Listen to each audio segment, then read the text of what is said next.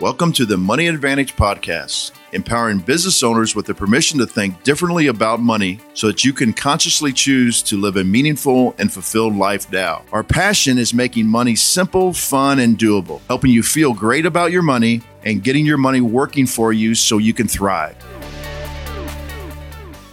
All right. Well, good morning and welcome back again to the Money Advantage Podcast. We are going to have a fabulous and fascinating conversation today with you about shoes, speed, and success. And we're going to talk about everything in between, which is going to be really exciting. We have Bruce Wainers with me today, and then we have Sashen with us. And he is the co-founder of Xero Shoes. And I cannot wait to dig into this conversation and talk not only about his story, but also his shoes and his mindset and the great things that he's doing in the world. So, Steve, thank you for being with us today. And go ahead. Thank you. And boy, there's a lot of pressure after that intro. Well, I'm going to make it even better because I'm going to tell a little bit more about you before we get going. But would you like to be called Steven or Steve? I would like to be called Master of the Universe and Ruler of all things, but no one seems to agree with me on that. So, Love it. Especially my wife. So Stephen will be more than fine. By the way, I was trying to find a way to share this. And when I click to do that, it doesn't give me the option to share. So no. Oh, wait, here's another share option. Hold on. Let me try. Facebook keeps changing the way that they do things. So I'm going to share this to my Xero Shoes page. Awesome. Right. All right. About us. Does that work? Yes, we're sharing. So now the Perfect. world is hearing about what we're doing too. So- All right, let's jump in and have some fun. Yeah, so Stephen, this is really exciting for us because what we try to do is help the business community understand all aspects of business, and the big thing is, I believe you have to start with this mindset. And I've looked at, I've consumed everything I possibly can consume on you. I love you and your wife's mindset, and to the point where we're going to dig into the Shark Tank thing and how you were able to stand up to them and so on and so forth, and believe in yourself and then just prosper after that. So thanks for doing that. So Rachel's going to do a little bit of a introduction and then we'll get going on the show. But I just want to tell you, thanks. Our people are really going to enjoy this today. Awesome. Well, I'm looking forward to what's next. So here we go. Awesome. So today we're going to be talking with Sashen. Now he's one of the fastest men over 55 in the country. He's going to tell you about that. He's also, I think he would say that he is possibly maybe the fastest 55 plus Jew in the world. Now he and his wife, Lena Phoenix, have co-founded Xero Shoes. And what I love is that you have not only created a shoe, which you see behind you on the wall there, but you're creating a movement with that. And we're going to uncover and discuss that as well. And I think that's probably something that any entrepreneur, any business owner would love to figure out how to model. And now you've also turned down a $400,000 offer on Shark Tank, which is something most people can't say that they've done. So let's just go ahead and dig into your story. Go ahead. It's what most people would say was completely insane and proved that we had our heads firmly implanted up our butts with a case of cranial rectal reorientation problem. Oh my goodness. Well, you know what? I think sometimes it takes a lot of courage to do what you know is right, even when other people think you're not making the right decision. So tell us, how in the world did you come to start talking about creating a business about shoes? Oh, no. You have it completely wrong. Didn't happen that way. Oh. And the way it actually happened is my favorite thing, which was a complete accident. There wasn't any, planning or whatever. So what happened was, 13 years ago, a little more than 13 years ago, I was 45. I got back into sprinting after a 30-year break, which I don't inherently recommend. I was getting injured constantly for like 2 years. And finally, one day, a friend of mine who's a world champion runner, which I was living in Boulder, Colorado, and saying world champion runner friend is like saying neighbor because they're everywhere. But there's just so many Olympians out here. It's crazy. I'm not one. Anyway, he said, try running barefoot and see if you learn anything about why you might be getting injured. I hear that's, there's some diagnostic things, and a lot of professional runners do a bunch of barefoot training to help with their form and to build foot strength. So I just so happened there was a group of people getting together that weekend for a barefoot run. And I went out. Now, I'm a sprinter. I run the 100 meters outdoors. Indoors, I only run 50 or 60, depending on the track. I don't take turns. I don't know how they work. They're very confusing. Straight line, really fast. That's all I do. The most I'd ever run of my own volition, maybe a mile. And I did not like that at all. So, really? Yeah, it was just remotely, or not even remotely fun. So we go out for this barefoot run. We're running on grass and on concrete and on roads and on trails and over wooden bridges. And I was so entranced by the feeling of it. I mean, it was just amazing. And I just started experimenting. What happened if I land on this part of my foot or that part of my foot? If I run faster, if I run slower, if I run the same speed, but move my legs faster or move my legs slower. I was so transfixed and so curious that I just kept doing whatever I could think of to see what would happen. And at the end of this run, we came back and someone had a GPS watch on. And I said, how far was that? And she said, I was a little over 5K. It's like, I'm sorry, what? I mean, I had no idea. And I could have kept going. Wow. Here's the fun part. I ended up with a blister on the ball of my left foot, not my right foot. Now, I have learned that in situations like that, the average human goes, hey, this is nonsense. I got a blister. I, for whatever reason, thought, hey, how come my right foot's fine? My left foot's not. And my left leg is the one that typically gets injured more often. Huh. Interesting. So a week later, I figure I'll do my second barefoot run. I've still got a gaping hole in the bottom of my foot, but I thought if I could run in a way that doesn't hurt, then I'm probably not doing the thing that caused the gaping hole to begin with. Let's just see what happens. I'll give it 10 minutes. 9 minutes and 30 seconds of sheer agony later, I'm ready to give up. And then in one stride, everything changed. My running got easier, lighter, faster. My breathing relaxed. I mean, everything got better. And I'll tell you what happened in a moment. But the gist is, I just tried to anchor in whatever was going on, that movement pattern. And I did. And my injury started going away. I became a Masters All-American sprinter. The key thing is that I wanted that natural movement experience as much as I could have it, that barefoot experience. And I knew about the Tarahumara Indians in Mexico who ran in sandals they made out of scraps of tire that they strapped to their foot. So I just did my version of that. And I got some rubber from a shoe repair place. I got some cord from Home Depot. I figured out a lacing system, made some sandals. And then people kept asking for them as well. It's like they told two friends and they told two friends. Nice. And eventually, here's the end of the story. A guy who's a barefoot running coach said, I have this book coming out on barefoot running. And if you treated this hobby of yours, this sandal making hobby, like a business and had a website, I could put you in the book. Well, I'd been an internet marketer for a long time. I'd built about 1,000 websites. So I rush home and pitch this incredible opportunity to my wife, who assures me that, again, I have my head completely up my butt and it's a horrible idea, won't make any money, waste of time. Please don't do it. And like a good husband, I told her I wouldn't. And like a typical husband, after she went to bed, I built a website. And so, and A, it took off like crazy. And B, here we are 11 years later. Instead of just a do-it-yourself sandal kit company, which we were for 3.5 years, we now have a complete line of casual and performance shoes, boots, and sandals that people wear from everything from taking a stroll on the beach to running across Madagascar to climbing Kilimanjaro to hanging out with friends. Nice. That is so cool. That is really, hey, Stephen, this just popped in my head. We're about the same age. I'm going to turn 58 in about 3 months. So this name, has Zola Bud reached out to you by chance? Yeah. No, has she reached out to me? No. Boy, I wish she would. And I feel like an idiot. I haven't tried to reach out to her, which is incredibly stupid because I certainly have made reference to Zola a number of times. For people who don't know, she was in the Olympics and ran barefoot. And I got to do that. And if anyone knows Zola, never call me. Oh, that's fascinating.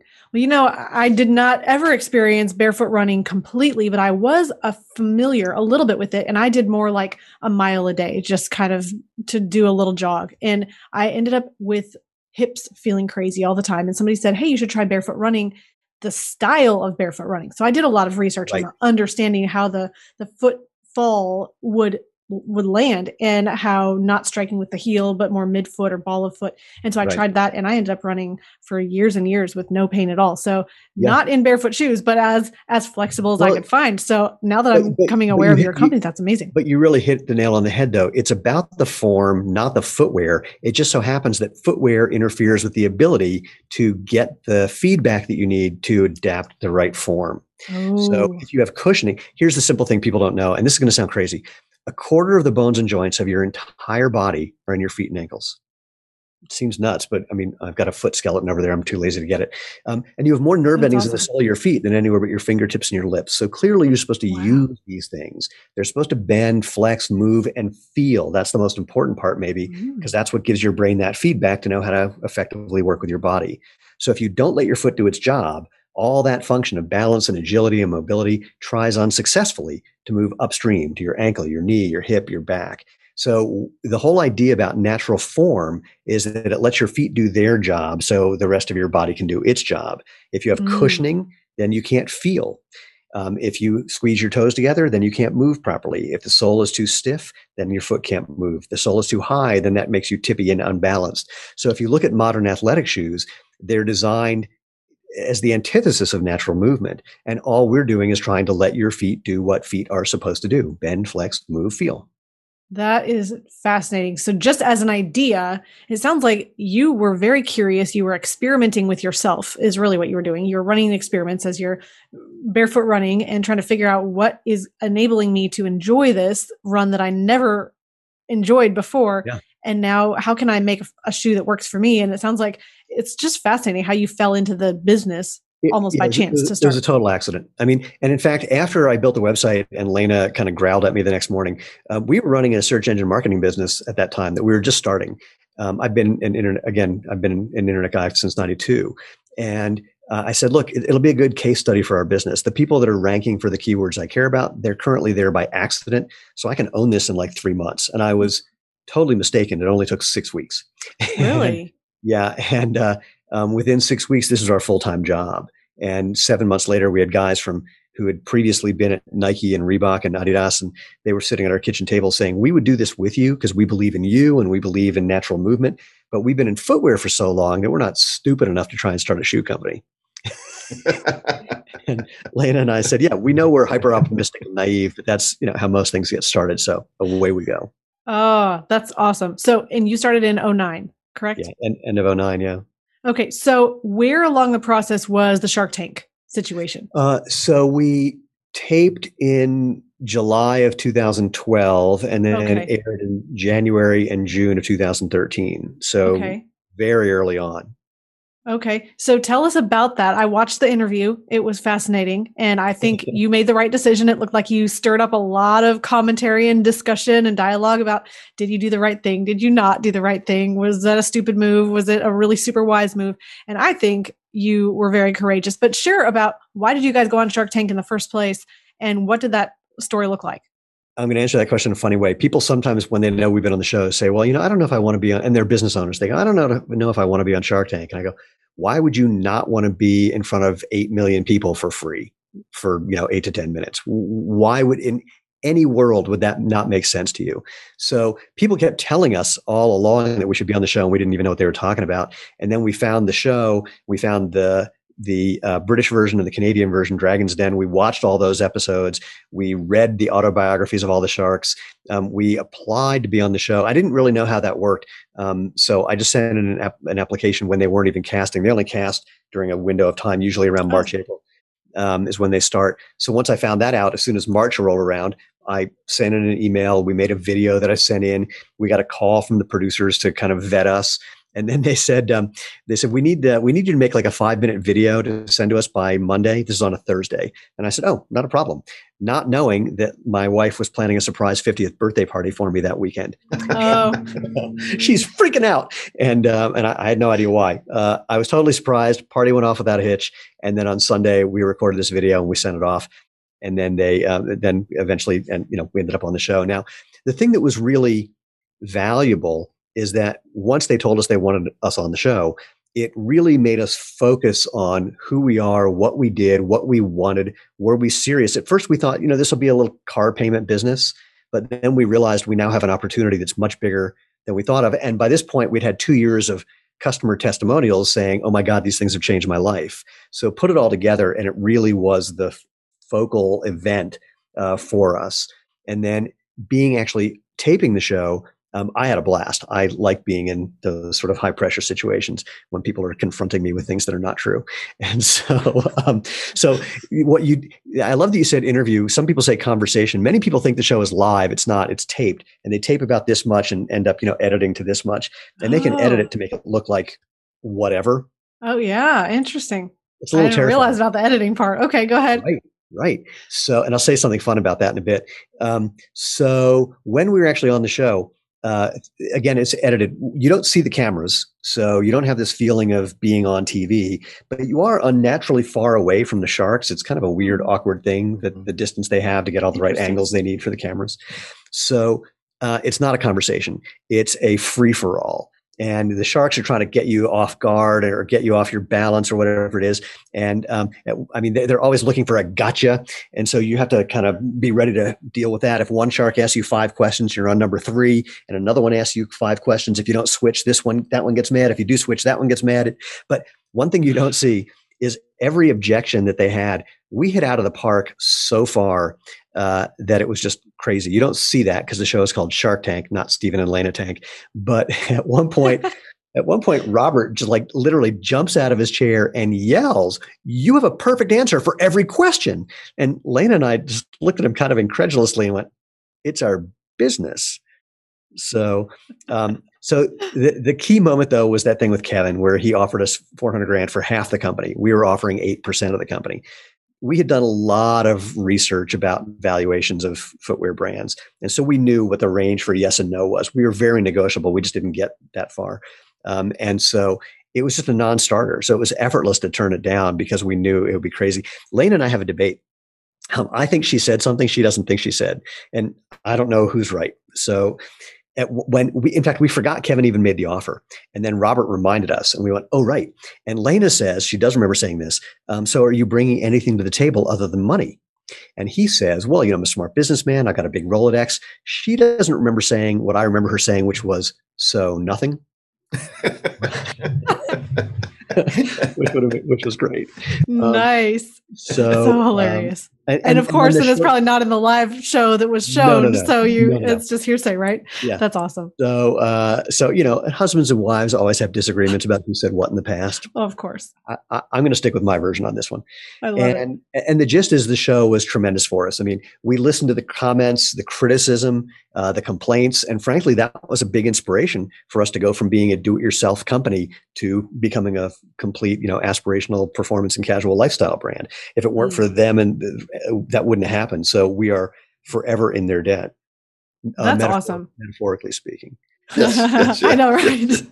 Yeah, but what's just really interesting is that it's not about the money. It's really about the exposure that you got. And that's just fascinating. Well, you can't, if you think you're going to go on just to get the exposure, they can see through that and they're not going to put you on the show. So we wanted to make a deal. We thought it would be a great opportunity. We knew Robert had been a runner. We knew Mark Cuban knew about the whole minimalist thing that was just starting to evolve. We knew that Damon was hip to footwear and apparel. We thought Barbara would like us because, we had a lot of people who were just wearing these as beach sandals, and she had a place in Florida. She hated me with a passion. She says, her line was, "I hated you from the moment you walked out here." And then she said, "You look like my ex-husband." And then she goes on and on and on. And, oh my goodness. when the show I think aired, part of that aired.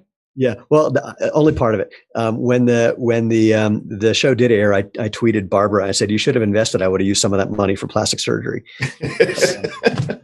But to your point, wow, I love it. Well, to your point about some of that aired. So, Barbara went off on me, and then she attacked Lena. "Why are you married to this guy?" And Lena says, "I was prepared to defend my business and my numbers and tell my EBITDA and my margin, but I wasn't prepared to defend my marriage." That's hilarious. Yeah. So what I can tell you is we called our producers and said, we're a little nervous because if it was just nothing but Barbara saying she hated me and Cuban and I having an argument, and I got into a thing with Kevin about just EBITDA and growth companies and all these things about the metrics. And I thought they can make us look like boneheads. And so we talked to the producers and we said, we're nervous because you could make us really look bad. They went, "We don't try to make anybody look bad. If somebody ends up looking bad, it was probably way worse in real life. We're a Disney-owned network. We want people to want to be on the show. So we try to make you look as good as you can."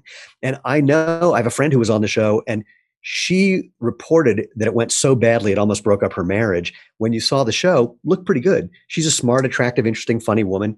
Looked great. A couple lines that she said that were not quite right, so that wasn't perfect, but overall looked good.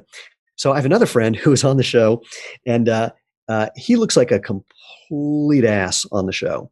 And he said, they just gave me a really bad edit. And I've said to him, you're a dear friend of mine, and I can tell you now that I know you, you got a pretty good edit.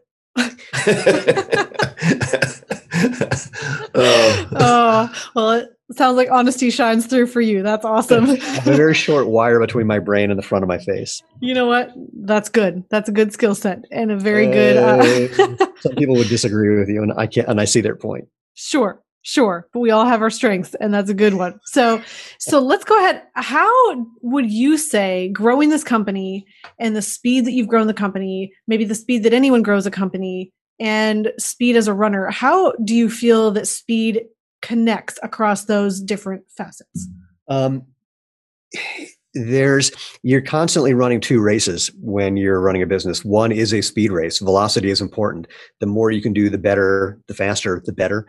At the same time, there are certain things that you just can't rush. And luckily, my wife and I have complementary skill sets and mindsets. So I'm the sprinter. She's the detail-oriented long distance person. She's not an athlete, but I mean, that's the way her brain works. So, and we understand when each one of us sort of takes precedence for that. So it's just a constant push me, pull you. I mean, there's some people, the line that I have is all businesses rise to the level of neuroses of their founders. And so my thing is, I'm not focused. That's not my thing. My thing is that I come up with a lot of ideas and I try to do as many things as I can and then find the things that work. And Lena is more of a focused person. So it's just a really good combination. And if you know which one of those you are, you should find someone who's the other. Because if all you're doing is your version, you're gonna hit a roadblock at some point that you won't have a way of getting past. And the whole idea that you're going to do personal growth and get past that is just nonsense. You are who you are, and no one's going to change your fundamental way of thinking and seeing the world fast enough to do what you need to do to slow down sometimes, or vice versa. The people who take a long marathon level view often miss opportunities because they're not just putting out all those feelers, or I'm fishing when I do this apparently. Putting out all those lines to see what who bites. So, Stephen, that's a really good point that we bring up all the time. Is that I'm a disciple of Dan Sullivan, strategic coach, and he talks about unique ability teamwork. And then and he says that if you work outside your unique ability teamwork and you try to get better at your weaknesses, all you do is get a little bit better at your weakness. Yeah, it's I don't know how that idea evolved that you need to improve the things that you suck at. Right. It's the least effective use of your time and effort. Yes. And so what you try to do is exactly what you and Lena do, is you just complement each other, and then hopefully bring people into the company that also can complement each other. And I thank you for bringing that up, because we've tried to reinforce that all the time. Go ahead. There's a whole lot of business ideas that are the only reason they exist is to sell books and workshops from the person who wrote the book and does the workshops, because there's no evidence that they work. In fact, almost all business books, frankly, are nothing but hindsight bias and survivorship bias. We're looking at reality from now and trying to figure out what led to now. This is what human beings are built to do. We're built to figure out, here's a result that I want. How do I get there so I can be happy, I can be fed, I can have children, I can find shelter? The problem is we're horrible at it. And even more, we're worse at remembering how horrible we are at it. And if someone tells us that there's a path to get from where we think we are to where we want to be, and then we'll be happy, we will turn off giant chunks of our brain and believe what they say, despite the glaring evidence that it doesn't work. Like when, someone's called me and said, we have this opportunity to hang out with Richard Branson. Do you want to do that and learn from him? I went, no. I said, what? I said, I'm not Richard Branson. And the evidence is no one else is either, because no one has emulated him and reproduced anything close to what he did, or Bill Gates, or Steve Jobs, or, fill in the blank for Lee Iacocca. I mean, you name it. Anyone who is who's an outlier success If you ask them how much of your success is due to luck and chance and fate and things that are out of your control, they go, oh my God. And they go for hours talking about how much that was the thing. So what is there to reproduce anyway? They just told you that it's irreproducible. So, that's really interesting. And I think you're kind of hitting at something that is so intrinsic to a human is instead of following all of these other experts or figuring out all of the voices that you can model after, it's really important to turn off all of that and be able to find out who you are and be able to really flourish and function in your own uniqueness. And by paying attention to the real feedback you're getting instead of spending time trying to become a different something. And what I mean by that is, you might have your own unique, special little snowflake thing, but if you don't have a way of getting that to people who want to take advantage of what you have and compensate you for it, then who cares? I mean, you can still do it. I'm not saying don't do something you love to do, but this whole idea of even do what you love and the money will follow. The woman who wrote that book, if you read the book, it says, do what you love and the money will follow. FYI, I'm not saying the money will follow from doing what you love. I'm saying do what you love, and that might give you the opportunity for money to follow by doing some other thing, or vice versa, like get a job to pay for the thing that you love to do. So the whole idea of do what you love, find your passion, money will follow. No one ever said that. It was from someone who picked up looked at the title of a book and never read the book and turned it into a workshop. So it's just so interesting. Go ahead, Bruce. I have I got so many things. So Stephen, I was also a Division II college football player. So I cool. have a lot of athletic stuff, and I was a track guy too in high school and so on and so forth. And I think there's some parallels here that that I never thought about before. Like as athletes, we prepare. But it doesn't, just because you prepare doesn't mean you're going to be successful. But yet that mindset, I think, it carries over in you, and I think it carries over in me. It's like, we know we have to prepare and prepare. It doesn't necessarily mean the revenue is going to follow. But if we don't prepare, there's definitely not going to be any revenue that follows. Absolutely. And there's another version of that I was thinking about. People congratulate Lane and I for getting to where we've gotten so far, and we have, a lot more going on. And I find it very confusing. And it reminded me of when the gymnastics meet that I did that qualified me as an All-American when I was in high school. All these people came up to congratulate me, and I was literally confused because 2 years earlier, my coach and I sat down and he said, do you want to become an All-American? You have it in you. And I said, yes. He goes, here's how we do it. So we just executed the plan. And it didn't go like this. It went, but we just executed the plan, and it was successful for myriad reasons, many of which I had no control over, including, I didn't know this till I was in my 40s. My grandfather, whom I take after, was a gymnast. I had no idea until I found his high school yearbook. And my coach, who happened to be my junior high school gym teacher, was a 9-time national, 3-time world tumbling champion, and one of the greatest coaches and teachers of anything I can think of ever. That weird collection of things. If I had lived across the street, I would have been in a different school district and wouldn't have had access to him, and none of this would have happened. So fascinating. And I think you're absolutely right that so much is open to chance. I mean, we would like to think that we have all this control and that we're going to plot exactly where we're going to be 5 years from now and 10 years from now. And at the same time, I think just being able to be curious, which I think Dan Sullivan has said that same thing, be curious and be able to take in the information. I mean, it's all the way back to what you said about taking in the sensory information from your feet when you're running. To make decisions, you're taking information in from all around you, all these sources, and you're assimilating that information to know how to progress and move forward. Well, it's a weird thing because you're going to take all that information and you're going to make a decision, and you'll either be right or not. It's not like you can take it all in and you're going to get the right answer. It's sort of, the line, the Taoist line, Journey of 1,000 Miles begins with a single step. I asked a guy who translated from Chinese, I said, since there's not a tense thing in Chinese, isn't it as true that you could say Journey of 1,000 Miles is a single step? And he said, actually, yeah. And that's the way I think of it. It's like you take a step, you reevaluate, you take the next step, you reevaluate as best you can. I mean, the worst thing you can do is try to plan that 10th step before you've taken the first, because you have no idea if the second one is going to lead you off in a completely different direction. Look, for the first 3.5 years, we were planning on what we were going to be as a do-it-yourself sandal company, a custom-made sandal company. We had no idea that it was going to become this. And had we stuck to our guns instead of reading the room, if you will, Mm-hmm. we would be we'd have a nice little lifestyle boutique business, but we wouldn't have what we have now. That's Yeah, just it's a difference between a vision and a set goal. I think. I think you ought to have a vision of where you want your company to go, but you ought to have short-term processes that you can change It's all of that, but the thing that I see people getting hung up on is turning a process into a prescription, rather than it's like, here's the process today, and then something happens and you got to reevaluate. People often ask us, do you have a business plan? And I go, absolutely not. That's where I was going, Stephen. That's exactly where I was going. People lay their whole plan on this business plan, like for 25 years in the future. I'm like, you really don't. You've never done a business before, or you would realize that this means nothing. Absolutely. I call it liar's poker.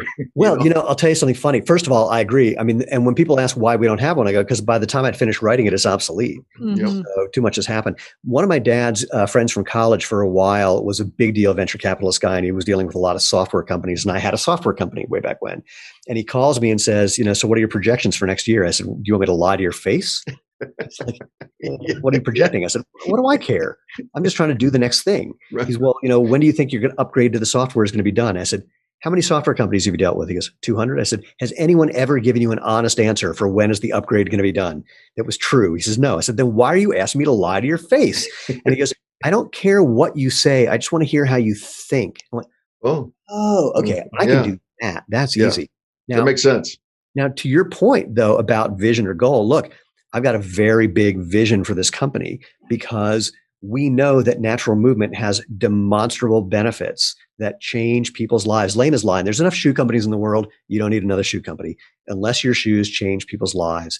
And these do. And I'm being a little glib when I say that, because what changes your life is letting your body do what's natural, which we help you do, not something magical about the shoes per se.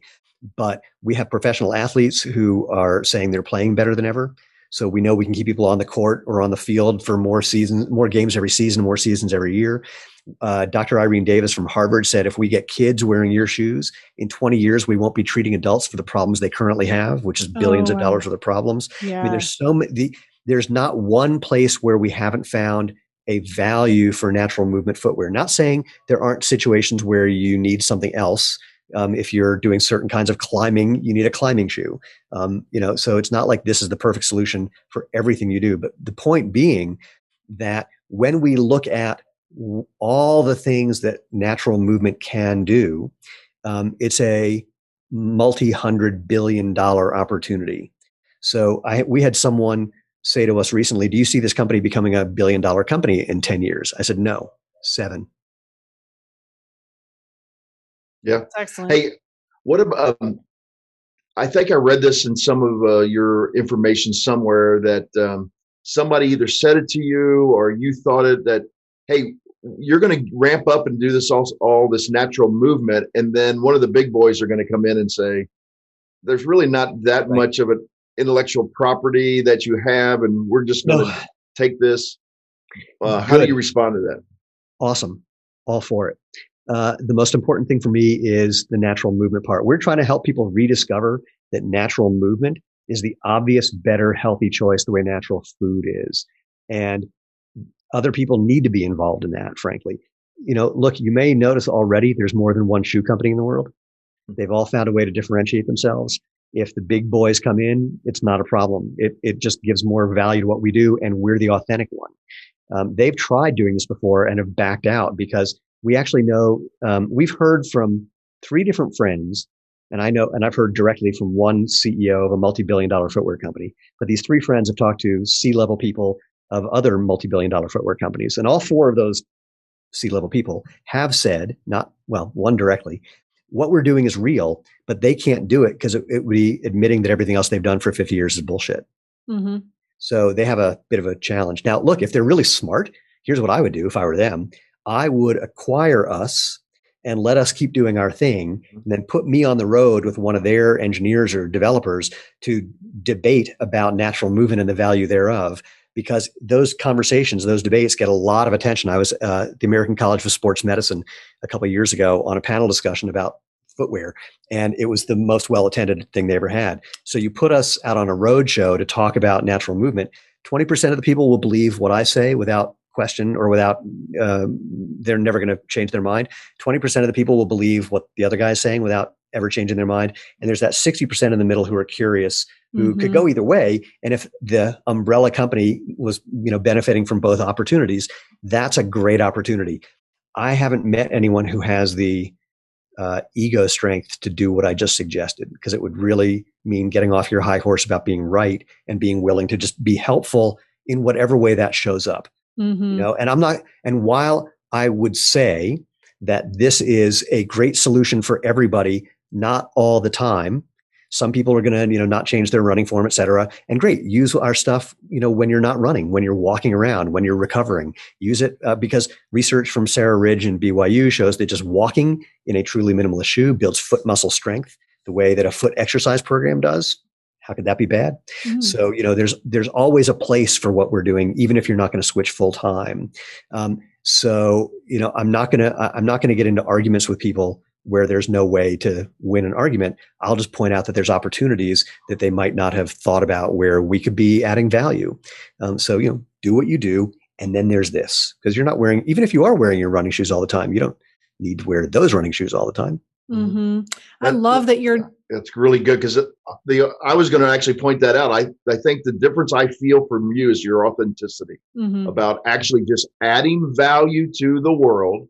And then that value will be paid in the form of people purchasing your shoes, where the big boys will, or maybe just have the bottom line. They don't really care if they're adding value or not. I think that's the difference. I will argue that many of them think they're adding value despite the complete lack of evidence thereof. So, and again, it's not worth trying to argue or even present facts and data, because if someone believes something and you present them with facts that are contrary to what they believe, they don't go, oh, they typically go, hey, and they believe it even more strongly. So the thing that's valuable for us is to point out give people an experience, whether it's a literal experience, trying on our shoes, where people go, oh my God, I can't believe how comfortable these are. And they're so lightweight and my toes can spread and all those things they say. Or reminding them of an experience they had that just contradicts what they're currently doing, creating cognitive dissonance. So for example, when I just say to someone, people ask me what I do for a living, I answer with a question. I go, do your feet feel better at the end of the day than they did at the beginning of the day? And no one says yes. And I go, why? I can give you some ideas. Take a look at the shape of your shoe. It's usually really pointy. Take a look at your foot. Your foot is not pointy. So that's a problem. Your foot's supposed to bend, move, and flex and feel. How flexible is your shoe? Wait, hold on. I say, how flexible is your shoe? And they can't bend it. And then I take off mine and I go like that. I go, so, and how much can you feel from your shoe? And they go, well, nothing. I go, so tell me how it's good to essentially put your foot in a cast and watch it get weaker and be less mobile over time.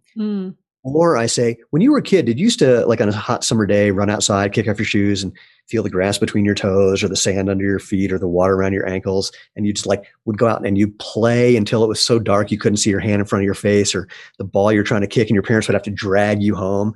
I mean, you can have that feeling now. It's really easy.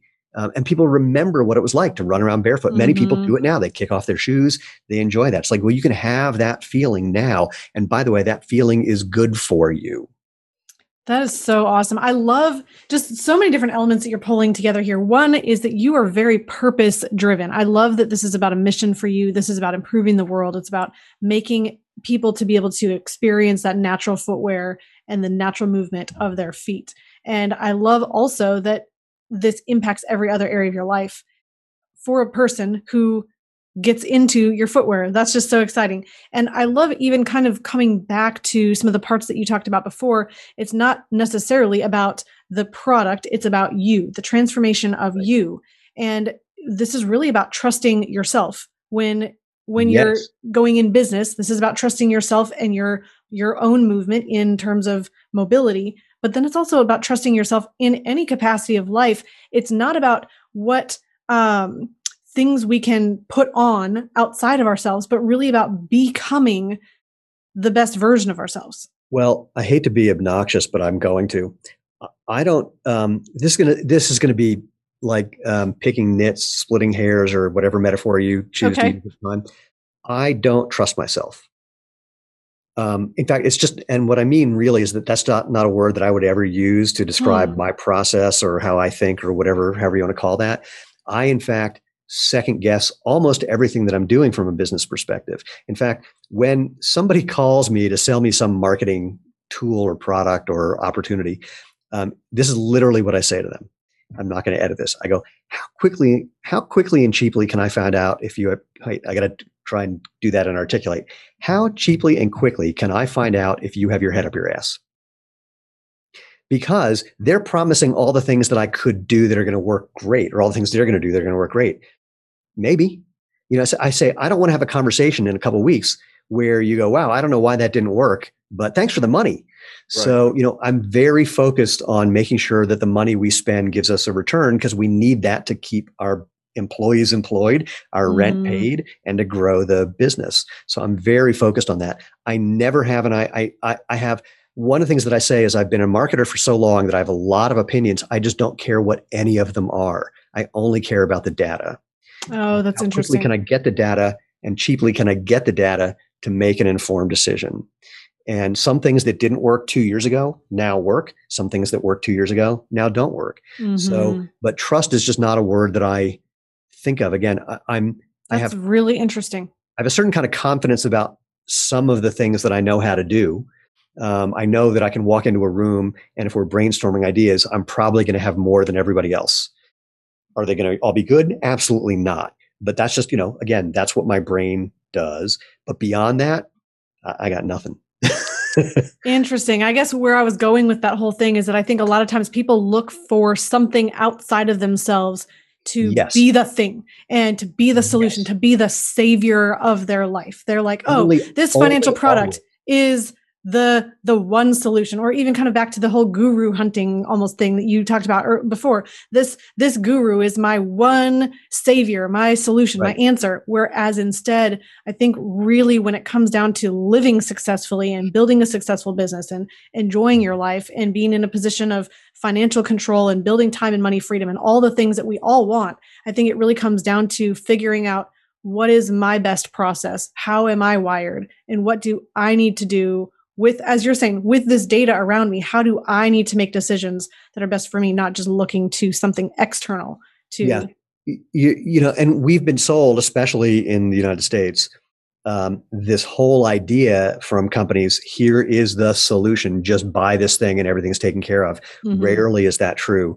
And we crave it because, again, as human beings, we're looking for the thing that will get us what we want. And if someone says, here's a simple thing that will do that, we're wired to, off we go. And it's rarely that simple. But when it comes to running or walking or hiking, you do become your own best coach when you start listening to the feedback and experimenting to see what happens and find what works for you in that situation. Absolutely. Because that changes. And on the financial side, the thing that I always say to people, and it's kind of a funny thing to say to you guys in particular, is I only care about the risk.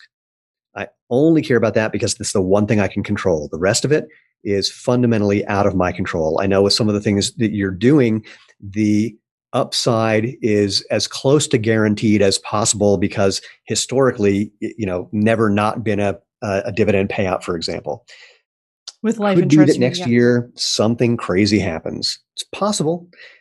Here's a funny story about that. A friend of mine, Lane, and I were doing some day trading way back when, and I was doing stock system analysis. And a friend of mine calls me and says, I found this guy who's trading a system that hasn't had a losing trade in 7 months. And could you analyze it? I said, sure.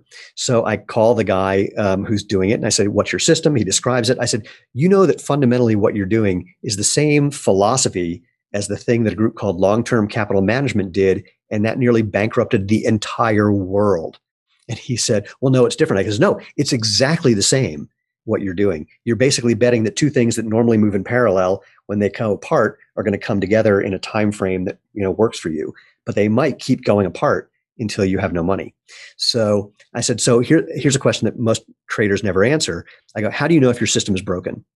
And he says, and he had an answer. He said, if the account goes down by 50% in one trade, we know that it was broken.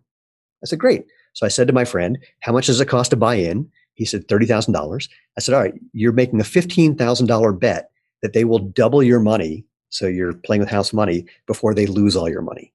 Or you lose basically 30 grand, or 15 really, because you pull out and whatever. Anyway, he says, yeah, I'm willing to make that bet.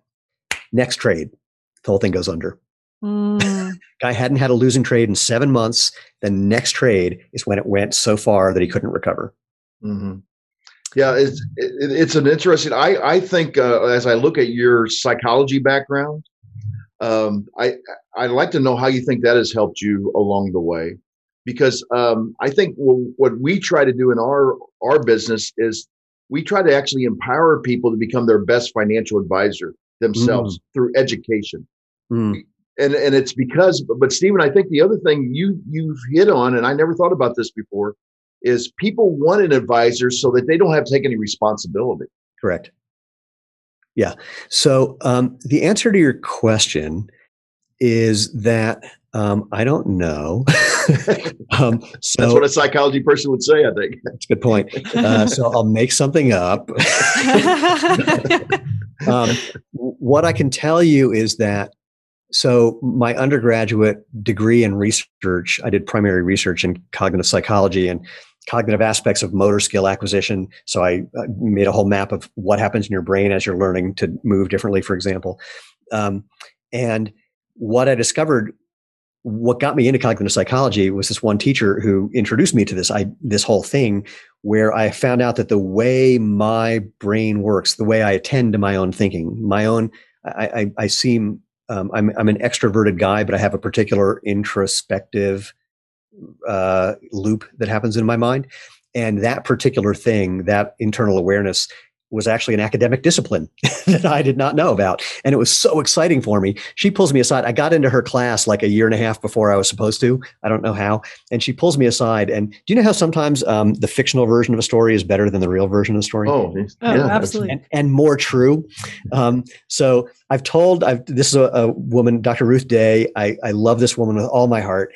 And I told her, this is the way I tell the story of our relationship. And she goes, but I didn't say it that way. I would never talk like that. I go, I know, but my version's better. So I said, she pulls me aside after class one day and says, we need to have a talk. I said, okay. She says, everyone in the class thinks you're a total ass. And I said, why? She goes, well, because I say something and it gets you all excited because, you never thought about that before, and it like gets you going. And then you say things back to me and it gets me going. And then we get into this little loop and no one knows what we're talking about. And they figure you're just trying to kiss my butt for a good grade because you shouldn't even be in this class. I said, what do I do? She goes, well, independent study, of course. Because we have to take care of the masses. That's we right. Can't think of individuals. But what that did in my subsequent continued interest in cognitive psychology and cognitive neuroscience is it just gave me an understanding. Let's call it a meta understanding about how we think. Look, a lot of things that happen in our brain, we think are personal and things we need to fix. But maybe neither of those are true. Maybe the fact that you don't like your body, and I'm speaking to everyone on the planet, is not something that you need to fix because it's proof there's something wrong. Maybe this is just one of the symptoms of being human, because we never learned to pick up a glass of water. I got tea, so that looks hideous. We never learned to look at something like this and know the answer to the question, is that good for me or bad for me? Unless we tasted it and paid exquisite attention to our internal experience to learn and then pass on that information. Well, now everything's pretty much safe. So we're just constantly turning inward and making, and using that same thing to see is something wrong, is something wrong, is something wrong. And you can always find the answer yes, if you look hard enough. Oh, absolutely. So I didn't know we were going this direction, but this is great. I never know what direction we're going. Remember? That's awesome. That's awesome. But this whole conversation has just been really fascinating. And I mean, everything from the curiosity in the beginning, the role of luck. You did say something really interesting that kind of came up on the. Then. That was totally in my error. Something that came up on the Shark Tank, and then also that you mentioned a little later on. What is the value of knowing your numbers and using that as data to be able to make decisions in your business? Oh man, there's nothing else. I mean, really, The entire business is numbers. On Shark Tank, they ask you very specific things. What's your revenue? What's your margin? What are you projecting? I mean, there's very, very simple things, maybe 5 questions they ask you about your finances. And if you just can't answer like this, then they eat you alive. So we knew all of that. I mean, I had to get coaching from Lena in case they asked me something.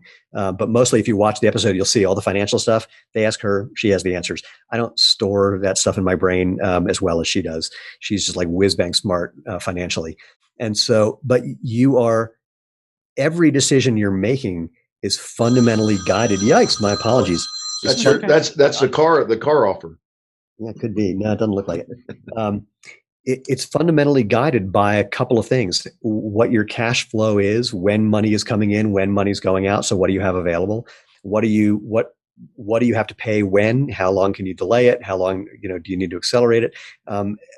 Figuring out, here's what I can make something for. Here's what I can sell it for. How do I manipulate that and find out the best choice? Look, we don't sell our products for the money. We don't sell our products at a price that would make us the most money. No question about it.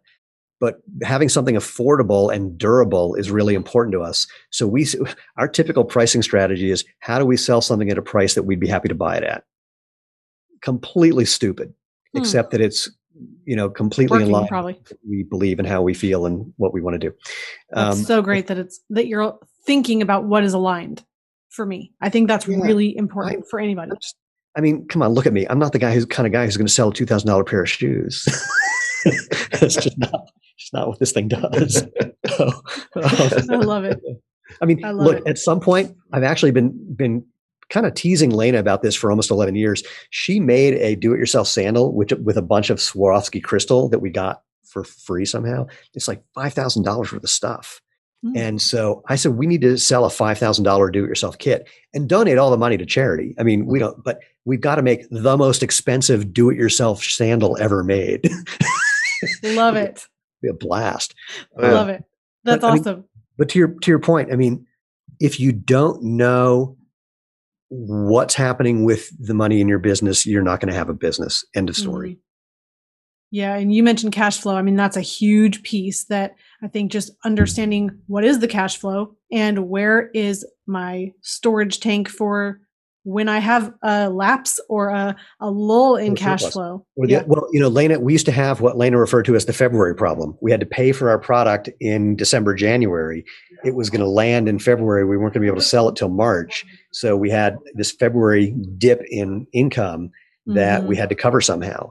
And we're happily not in that situation any longer. But that was a real challenge. And if you don't know things like that, if you can't project, here's when I don't know how I'm going to make payroll, then then that dip is going to be even worse. You won't know how to prepare for it. Oh, absolutely. In my first business, I was stunned when we were making $1 million a year and I had no money in the bank because I didn't understand this stuff then. I was very confused. How could we have made all this money but not have any money? And even now with our business, the business is doing really, really well. Many people assume that Lena and I in particular are just like pocketing hundreds of Benjamins. That ain't the case. All the money is going into the business. The amount of actual profit, the amount of actual profit we've made over this long amount of time is very small compared to the total amount of money we've generated, especially because when you have a rapidly growing business, all that money has to go back into growth. And so it's incredible. Not to mention the sweat equity and the blood and tears that have gone into it as well. And I think sometimes people just look at the success or the end story and they say, hey, I want that. And that's attractive and I want to be there. But you've gone through a journey. We've gone through a journey. Every business owner that's ever been in any position of success, it's really interesting how it feels different on the inside than it looks from the outside. Yeah. People who don't know us or hadn't seen us in a while, when they hear we're running our own business, they go, wow, that must be really fun. And I say, you've never done this before, have you? Right. There are things that are I'm going to use your line. There are things that are incredibly satisfying, but it's super challenging. I mean, the next phase of what we're doing in the business is designed to help it be more fun because now we do have some resources where we can hire a level of talent that can take a bunch of things off of our plate so that we can be focusing even more on just the stuff we're really good at and not all the things that we happen to be good at that we don't like doing. So I mean, I'm a really smart computer IT guy. I hate doing it. Luckily, we have a couple of people who now can do that. And otherwise, anytime someone had a problem with a computer, they come into me and it's like, Mm-hmm. Oh, absolutely. All right. Hey, we have one question on YouTube here, and it's not necessarily the main focus that we're talking about today, but we have a question. How do you communicate with C-level officers? What do you do to communicate with a C-level officer when interested in creating a business relationship with them and their company or corporation? After having heard you say that you got in contact with 4 C-suite officers at 4 different firms. Got it. So there's 2 components. We mentioned luck before, and that one was totally luck. So what happened is we had a friend whose family had been was actually still in the footwear business. They used to buy brands, and these guys were coming in to pitch them on a product that they had come up with that they didn't want to build a company around. They wanted to license the product. This family that we knew, one of the people working for them, called me and said, "You got to meet these guys because they're really, really important." And I went up to meet them. Now, here's the next part. I pretty much treat everyone like they're somebody that I've known most of my life. I have a hard time code shifting and, being professional. I don't even know what that means. Being professional in one context and, not in another. So the next part was that I'm talking to these guys like they're my friends, and they responded in kind. And when I'm approaching new and additional C-level people, again, it might not be the right way. It's just that's the way I do it. I call and we chat. And I guess, so you think you might have mentioned, I was a professional stand-up comic for a dozen years. I did not mention, but yes. My real job was telemarketer. My real job was getting on the phone, calling clubs or bookers and just booking gigs. And I just am pretty fearless about picking up the phone and calling to try to get through to someone, because why wouldn't you be? That's awesome. That's awesome. It's just so interesting, again, looking at saying, hey, why not use these things that I love doing that maybe other people don't love doing, and use it to your advantage and be able to use it as a possible opportunity to create some luck in the future. So look, awesome. I'm going to tell you a luck story. I know we're running short on time, but here's my favorite luck story. We're a do-it-yourself sandal making kit. A friend of ours is out walking his dog. So here's our friend, here's his dog. Normally he doesn't do that. Normally his wife does that. Well, there's another guy who's got dogs, and normally his wife walks the dogs and he doesn't. But the dogs knew each other, so the dogs are doing their dog thing. So the guy started talking. My friend says, "What do you do?" This guy says, "Oh, I'm the former head of global product design at Crocs." And my friend says, "Oh, my friend Stephen and Lena have a shoe company. Oh, here's my phone number." So he hands the phone number. We get the phone number. I sit on it for months because I'm thinking, why would this guy who's got 35 years, 40 years of footwear experience have any interest in talking to us? We have a do-it-yourself sandal making kit. Anyway, a couple months later, I still have the note sitting on my desk. I pick up the phone. I give him a call. We get together for lunch. What was supposed to be a half an hour turned into 4 hours. And at the end, I said, I would love someday to find someone like you who's just younger than you and getting his feet wet, but, really trying to prove something, who can help us out. And he said, "What about me?" I said, "Well, you got paid like a lot of money in your last few jobs. We haven't even made that amount of money yet." He goes, "Yeah, but I'm retired and I believe in what you're doing." I went, "You're hired." Nice. So, we're not for dogs that knew each other and 2 guys who happen to be walking their dogs on the days they normally don't. And people will say, well, people talk about creating luck. I went, how did we create that? They go, well, you were willing to call the guy. I went, the dogs knew each other. Right. I love it. Well, definitely interesting perspective. And I just really appreciate you authentically sharing yourself and your story and just what's led you here. And I know that this has been inspiring to our audience as they're listening. And what's just really interesting is you said at the beginning, it's not a clear one-way straight shot path to success. But what is very interesting is that as we are in this journey, it's about figuring out, how do we build this life that we love? How do we build a business that we love? How do we enjoy life? How do we make the biggest impact? How do we help other people improve their lives, make the world a better place? If you've got kids, take care of them. If you have a loved one, taking care of them. That's really what this all means. So I hope that as you've been listening today, that you've gained some value in that. And Stephen, I would love for you to share exactly how somebody can find you and get your shoes. You wanted me to tell people how they stalk me? Yeah. Well, here's our home address. No. You're online. Yes, all right. It's not surprisingly, xeroshoes.com, xeroshoes.com, or /xeroshoes or @xeroshoes at all your favorite /ins and @ places. Love it. Well, thank you so much. Everyone go check out Xero Shoes. And I think there's still time to get them for Christmas. So like today, the carriers are saying things are a little backed up. So fingers crossed. Yes. All right. Well, you might have to pay for some extra fast shipping on that if you want it for Christmas. There we go. All right. Well, thank you so much, Stephen, for being with us today. And in closing, everyone who's listening, please remember success leaves clues. Maybe not a straight path, but clues. So model the successful few, not the crowd, and build a life and business you love. Discover the secret of how to earn a return on the same money in 2 places at the same time so that you can strengthen your investment returns. We've created a free guide for you that explains the top 3 things every investor needs their privatized banking system to do. Go to themoneyadvantage.com/banking, put in your name and primary email address, click the Send My Free Guide button right now, and we'll see you on the inside. Thank you for listening to the Money Advantage podcast. Today's show notes and resources are available for you on themoneyadvantage.com. If you like this episode, make sure you subscribe and leave a review. If you have any questions or desire to speak with a qualified financial professional after listening to today's podcast, we encourage you to reach out to us at hello@themoneyadvantage.com or check us out at themoneyadvantage.com. The opinions and views expressed here are for informational purposes only. This material is educational in nature and should not be deemed as a solicitation of any specific product or service. All investments involve risk and a potential loss of principal. Kalos Capital Incorporated nor Kalos Management Incorporated offer tax or legal advice. Please consult with a tax advisor or attorney for advice regarding the impact on your portfolio. Securities offered through Kalos Capital Incorporated, member FINRA, SIPC, MSRB, and investment advisory services offered through Kalos Management Incorporated and registered investment advisor, both located at 11525 Parkwood Circle, Alpharetta, Georgia.